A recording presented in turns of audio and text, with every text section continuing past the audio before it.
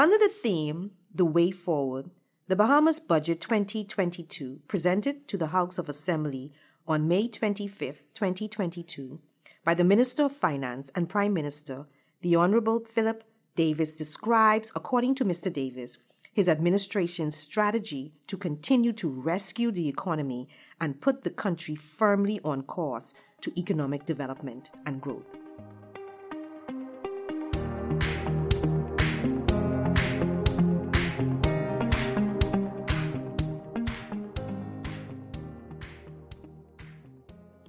Hello, everyone, and welcome back to another episode of CFAL Talks. I am Pamela Ferguson, Vice President of Investments here at CFAL, and joining me in studio today are Lachelle White, Investments Manager, and Angelo Butler, Senior Analyst here at CFAL. In today's episode, we will discuss Bahamas Budget 2022 announcement and summarize the key highlights presented by the Minister of Finance and Prime Minister, Mr. Philip Davis. So as I mentioned, the theme for Budget 2022 is the way forward, and according to the Minister of Finance and Prime Minister, Mr. Philip Davis, this budget will put the country firmly on course to continue to rescue the economy. What are some of the general highlights in Budget 2022? Well, the Prime Minister started off by announcing a pay raise for civil servants. And then in subsequent days, they came back and said that the increase of the minimum wage, would also be extended to the private sector. The budget was focused on giving Bahamians relief in this time of high inflation and, fuel prices have gone up, food prices have gone up. And the Prime Minister basically said that he wanted to help Bahamians during this time.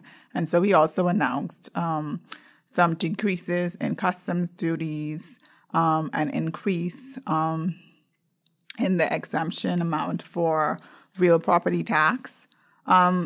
But basically, I think he started off the bat with the increase in minimum wage. We don't have much details on it yet. It may be somewhere between $250, but we don't know yet. The government mentioned that they are waiting for negotiations with the union. Yeah, I think it, overall, I believe it was a social budget. It looked at providing support and assistance to those in need. So, there's not a lot of real, I would say, large policy changes or direction changes per se in terms of infrastructure or anything like that. He mentioned 3 central priorities, which were to help with the cost of living crisis. And so you see in some of the stuff Lachelle mentioned, the increase in minimum wage, some duty reductions, some increased exemptions on things like real property tax. Also the creation of jobs and opportunities in some sectors of the economy. And I think we'll get more information on that as the budget is debated. And lastly, to address various security issues to make communities and homes safer. So those were the 3 central priorities, but, largely put, I would say, and it's important to understand that a lot of the government budget is relatively fixed in terms of salaries and pension payments. So the government only has a really small allocation where they can really make changes on the capital expenditure side. So for the most part, I would say it's, most of the status quo, with a bit of increased social assistance given the environment. Yeah, I particularly like how he outlined the 3 priorities, like you mentioned, Angelo, cost of living, jobs and expansion, and also security issues. So I liked how he itemized those, and I think he hit the ball out of the park as it relates to the cost of living in trying to alleviate the burden and the pain that a lot of Bahamians are experiencing as a result of the costs of living. And in the other areas, I guess we will get into those areas as we proceed in the podcast. So let's discuss, though, some of the economic highlights in Budget 2022. I think you saw a summary of, how the economy was performing. Of course, the government, spoke largely about their time and since their time in office, how things have grown, how tourism have, we have seen some recovery. There's always room for improvement. We're still a long ways from pre-pandemic levels. So you saw some, summarization of that. You also saw how revenue performed, how expenditure is performing. You also see in the budget the projections of, next year and how the economy is expected to grow, where GDP will be, debt to GDP, and all of those. So, they gave a nice summary, I think, of where we've come from, where we are. And like I said, we'll probably see more of where we expected to go, what will be prioritized from an economic perspective going forward. Yeah, they did also mention the decrease of VAT from 12% to 10%. And the Prime Minister did state that, unfortunately, it came at a time of very high inflation. So persons were not able to experience the benefit of that tax decline because prices basically just went up almost simultaneous with the tax decline. But yeah, they basically gave an overview of what this current state of the economy since last year. I think it was a difficult comparison because, we're coming out of the pandemic. So, of course, everything should be going up. And we have seen increases and improvements in tourism numbers, which have caused, of course, an increase in revenues. But I think that we still have a way to go with controlling expenses and controlling our overall debt. Yeah.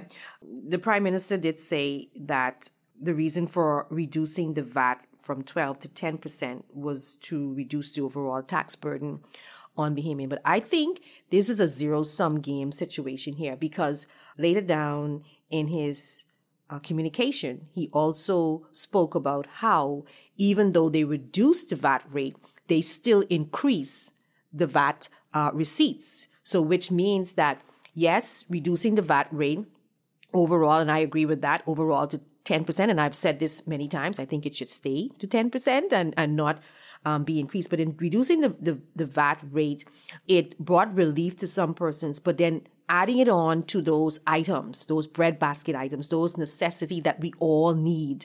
I remember watching Sesame Street, and they would, when you had that example a loaf of bread, a container of milk, and a stick of butter.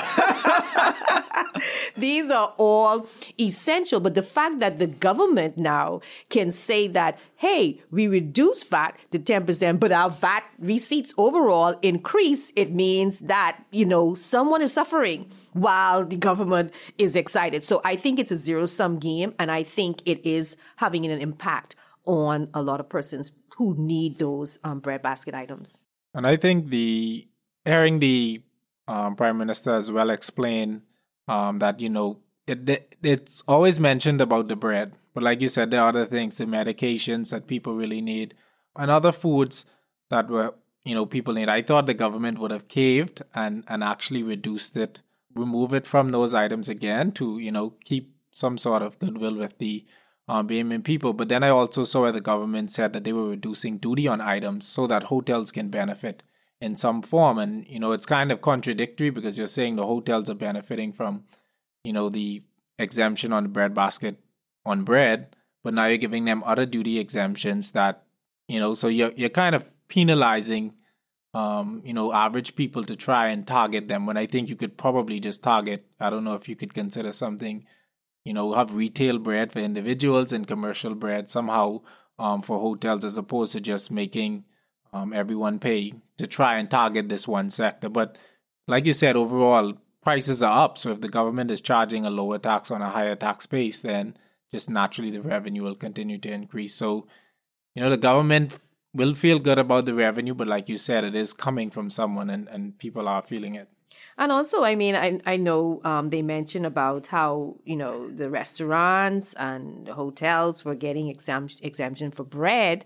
And so now they are getting their fair share from these persons. But then what happens then is the price of these products will go up. And so the small man or the average Bahamian still suffers because now they walk into an establishment that's selling bread and the price for that product or that food item is definitely going to be increased because of the added taxes. Another area I want to mention on the state of the economy is the government is excited that for the 9 months that they were in office, that the debt to GDP number has declined from a little over 100% under the previous administration to 87.5%. So I wanted to see if debt had slowed, like maybe debt went down, and so that's why this number is looking so good. And what I saw was that actually borrowing increased, but our GDP was increased as well to 11.2 billion compared to the 9.9 billion during the time of the previous administration at the end of 2020. So I think we have to be very careful about that, I've seen successive administrations when the FNM in the previous administration came to power, they did adjustments to that GDP number, and that was increased. And it made all of the debt ratios look better. And I've read something where there are some adjustments that are going on now. And then you making these debt ratios look better. And it could deceive people into thinking that our fiscal position is better when it's actually not, because we are continuing to borrow, but we are just adjusting that bottom number. Now, when that bottom number goes up because of growth and development in the country, that's a good thing. But if that bottom number is just going up because of some adjustments that are being made, I think that can create a problem down the road. So our debt to GDP number is looking better primarily because of adjustments. Yes, there may be some growth because the economy is opening up now and people are working and economic activity is continuing. But how much of that GDP number is really because of that, and how much of that is because of the adjustments done by the technocrats? I think that's important to look at. So what are some of the strategies in Budget 2020 that are intended to rescue the economy? They mention, Prime Minister Davis mentioned that they would be increasing real property tax collection and compliance. And they also mentioned growth in fees and improved VAT performance. So basically, they're planning, it seems to me, in my opinion, that they're planning to rescue the economy based on taxes and not really any sort of specific growth measures. And that is not going to be sustainable in the long term. So I didn't see anything that really stood out to me. They did mention that they were increasing real property taxes, the minimum amount to 120, from 60,000 to 120,000.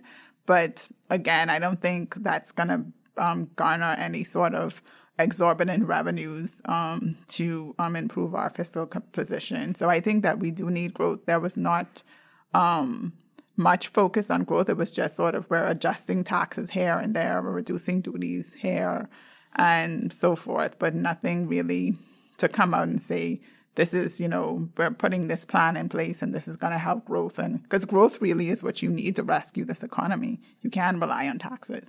Yeah, and I think, like I said, it's pretty much a, status quo with some slight adjustments, a bit more increase in taxes on those who can afford it a bit more, to provide some relief to those who are in need right now. And I mean, we have to acknowledge that we are in a very difficult time. So I think the government is trying to keep the economy, I guess, open and coming back and, not trying to disrupt anything that could possibly trigger something that sets us back. So I think they're trying to, and this is probably the way governments are looking around the world. We're trying to keep afloat right now until the broader economy, the global economy catches itself, all of the inflation starts to subside, and then we can get back to some sort of normalcy. And I think it's also important to note that the Prime Minister and Minister of Finance, Mr. Davis, did say that even though Budget 2022 represent important initiatives, it does not represent all of their efforts.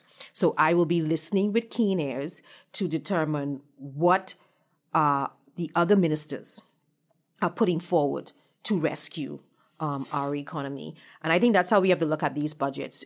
This is just an announcement by the Prime Minister, or what we call it, the communication by the Prime Minister, almost like the frame. And so then we have to listen out for the other ministers to go get into the meat of stuff. What additional measures are you going to bring forward to really, and our economy needs rescuing, to really rescue this economy? Because if our fiscal position is not at the best place, then all of these social initiatives that we are doing will come for naught, because we cannot continue to borrow and rack up debt for non-productive assets. We have to borrow. If we're going to borrow, we need to borrow for those things that will help us generate revenue down the road to continue to support these very important social initiatives. So, speaking about social initiatives, what are some of the social support highlights in Budget 2022? The Prime Minister mentioned increased pension support for senior citizens. And he also stated that funding for NGOs would be increased by 10% across the board. And for religious organizations, properties, they won't have to pay. They'll be exempted from paying value-added tax on their properties. So those were the ones that he mentioned in the budget. I think, like Angela mentioned, this is basically a budget of social support. You know, we're going to increase the minimum wage.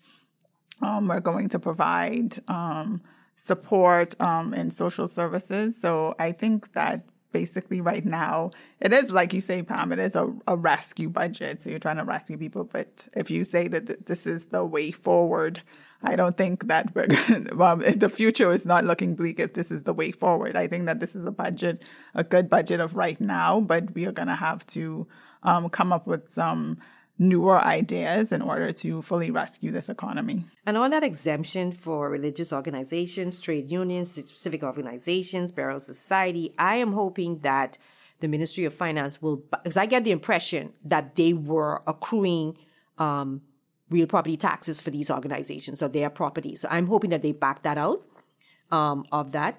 And then I don't know why religious persons appear to not want to pay taxes. You know, the Bible says to render to Caesar what is Caesar's. So I think you need to pay your way. Maybe not as much as other persons in society or companies that are generating a revenue on a consistent basis. But I don't think it should be a problem for the people of God to want to pay taxes. Yeah, I guess too, if you there too, you could provide incentives to say, you know, instead of paying property tax, if you provide community programs or, you know, you can show where you're doing things in the community, then perhaps it offsets. But one social support thing I noted was the RISE program that keeps getting mentioned, right? Whereby they want to transfer persons' funds to an account or some sort of card rather than the pick up a package type of thing. But I think the problem is we've been hearing that will be introduced since the election. And, you know, if you increase the VAT and you said, okay, if you added the VAT back on breadbasket medicines, if your plan was to transfer funds to those who really need it, you should already have had that in place rather than, because right now these people are at the mercy of what's going on. And a lot of people are on social media and so forth complaining about it. So, you know, I think you need to get that going now. A lot of people say they don't go to social services now because they don't give you anything. It's much more difficult than when the food program was around. So, you know, we keep hearing we will introduce the RISE program, we will, but I think you need to get that in place as quickly as possible. And I think they need to have proper accounting for that program, because what we tend to see is that when you have these government controlled or government initiatives, you know, money goes missing. You can't find records. They're not a proper accounting. And I think at the end of the day, it defeats the purpose. When you want to take scarce resources to really help, it ends up that the people that need the help don't get the help that they need, but then we are short on the money. So I really believe that when they bring this program out, they should have proper accounting to go along with the program. So, Lachelle and Angela, what are some of the tax highlights in budget 2022? I know we mentioned some, but what other tax highlights did the Prime Minister and Minister of Finance, Mr. Davis, mentioned? Well, Mr. Davis spoke about improving the revenue enhancement unit. I think this is a popular one. We've heard it before. We're going to improve the revenue so we can collect more taxes. Again, taxes are not going to grow the economy.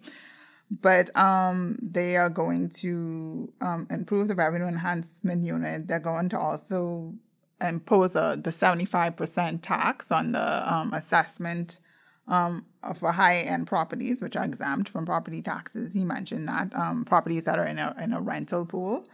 And I think that he spoke about the taxes on the yacht. He did mention that they would be reducing custom duties on certain items, but he didn't get into any sort of detail. So I guess we'll have to wait until the budget debate to see what exactly those items are. And there's also you saw information about not exemptions, but whereby the government would provide up to $40,000 in terms of a refund on any sort of construction services for first-time home ownership, or even renovations. You also saw an increase in the exemption for your property tax from $250,000 to $300,000. One issue that I want to make note to, and I think it goes back to these ambitious projections. So what was mentioned was that revenues up to March 2022 stood at $1.84 billion. And they're projecting that by the end of this fiscal year, which is June 2022, that revenues will be $2.45 billion. That is aggressive. So they are projecting that they're going to collect about $600 million in this last quarter. I think that is really aggressive. And I think we have to be careful of these aggressive forecasts, because if you don't make it, you're already locked in your spending. And so that deficit that you're telling us that we will get at the end of this fiscal year is probably going to be much higher or higher than it is. And I think that's one of the big problems. The spending, we always look at the revenue side, and we know there's variability, but we have these consistent increases in spending. And I do know that the government, because they brought another resolution to borrow some additional funds in the current fiscal year, and they said that a lot of that is due to arrears from the previous administration. So we hear this every 5 years, that the previous government left us a lot of bills, and they also want to bring forward some arrears from the next fiscal year. And so, it is a scary thing. The fact that the expenditure consistently goes up, and we have these revenue measures and aggressive projections, and when they're not met, they have real world consequences on us. Definitely. So what are some of the job and business support highlights mentioned in Budget 2022? Mr. Davis mentioned that there would be small business support of about $50 million per annum. And this would be via entities including the Bahamas Development Bank, the AIC, the Venture Capital Fund, as well as the Small Business Development Center. And he also mentioned to increase capital market access for businesses, that they would provide funding, because normally banks don't really provide funding for small and medium-sized enterprises. And he also mentioned the increase of circulation of the sand dollar, which is the Central Bank of the Bahamas' currency. And basically, I guess that would serve like the underbanked businesses, especially in the Family Islands, where a lot of the larger banks have left.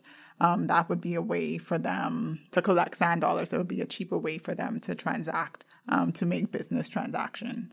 And I think on the job side, you hear some of the large projects. I think that's the bread and butter for the government from a jobs perspective. The renovation of the Grand Lucayan, the Carnival Cruise Port, the hospital that they expect to build in Grand Bahama, the Grand Bahama Airport. And so I think the jobs thing will continue to be driven by foreign direct investment and those, anchor type projects. We spoke about the importance of key infrastructure in order to spur economic growth. Did you see any of those infrastructure highlights in Budget 2022 that will lead to an increase in economic growth?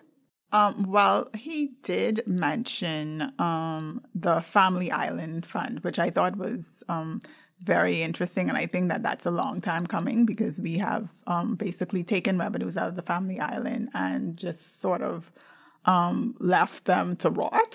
So this, I mean, it may sound harsh, but he mentioned that they would be taking up 10% of the revenue collection. I don't think it's enough, but it's a start. And putting that in a trust, and that would be specifically used for the Family Island development. And I liked that concept. However, he didn't give much more details than that. So I think that's the issue with the government.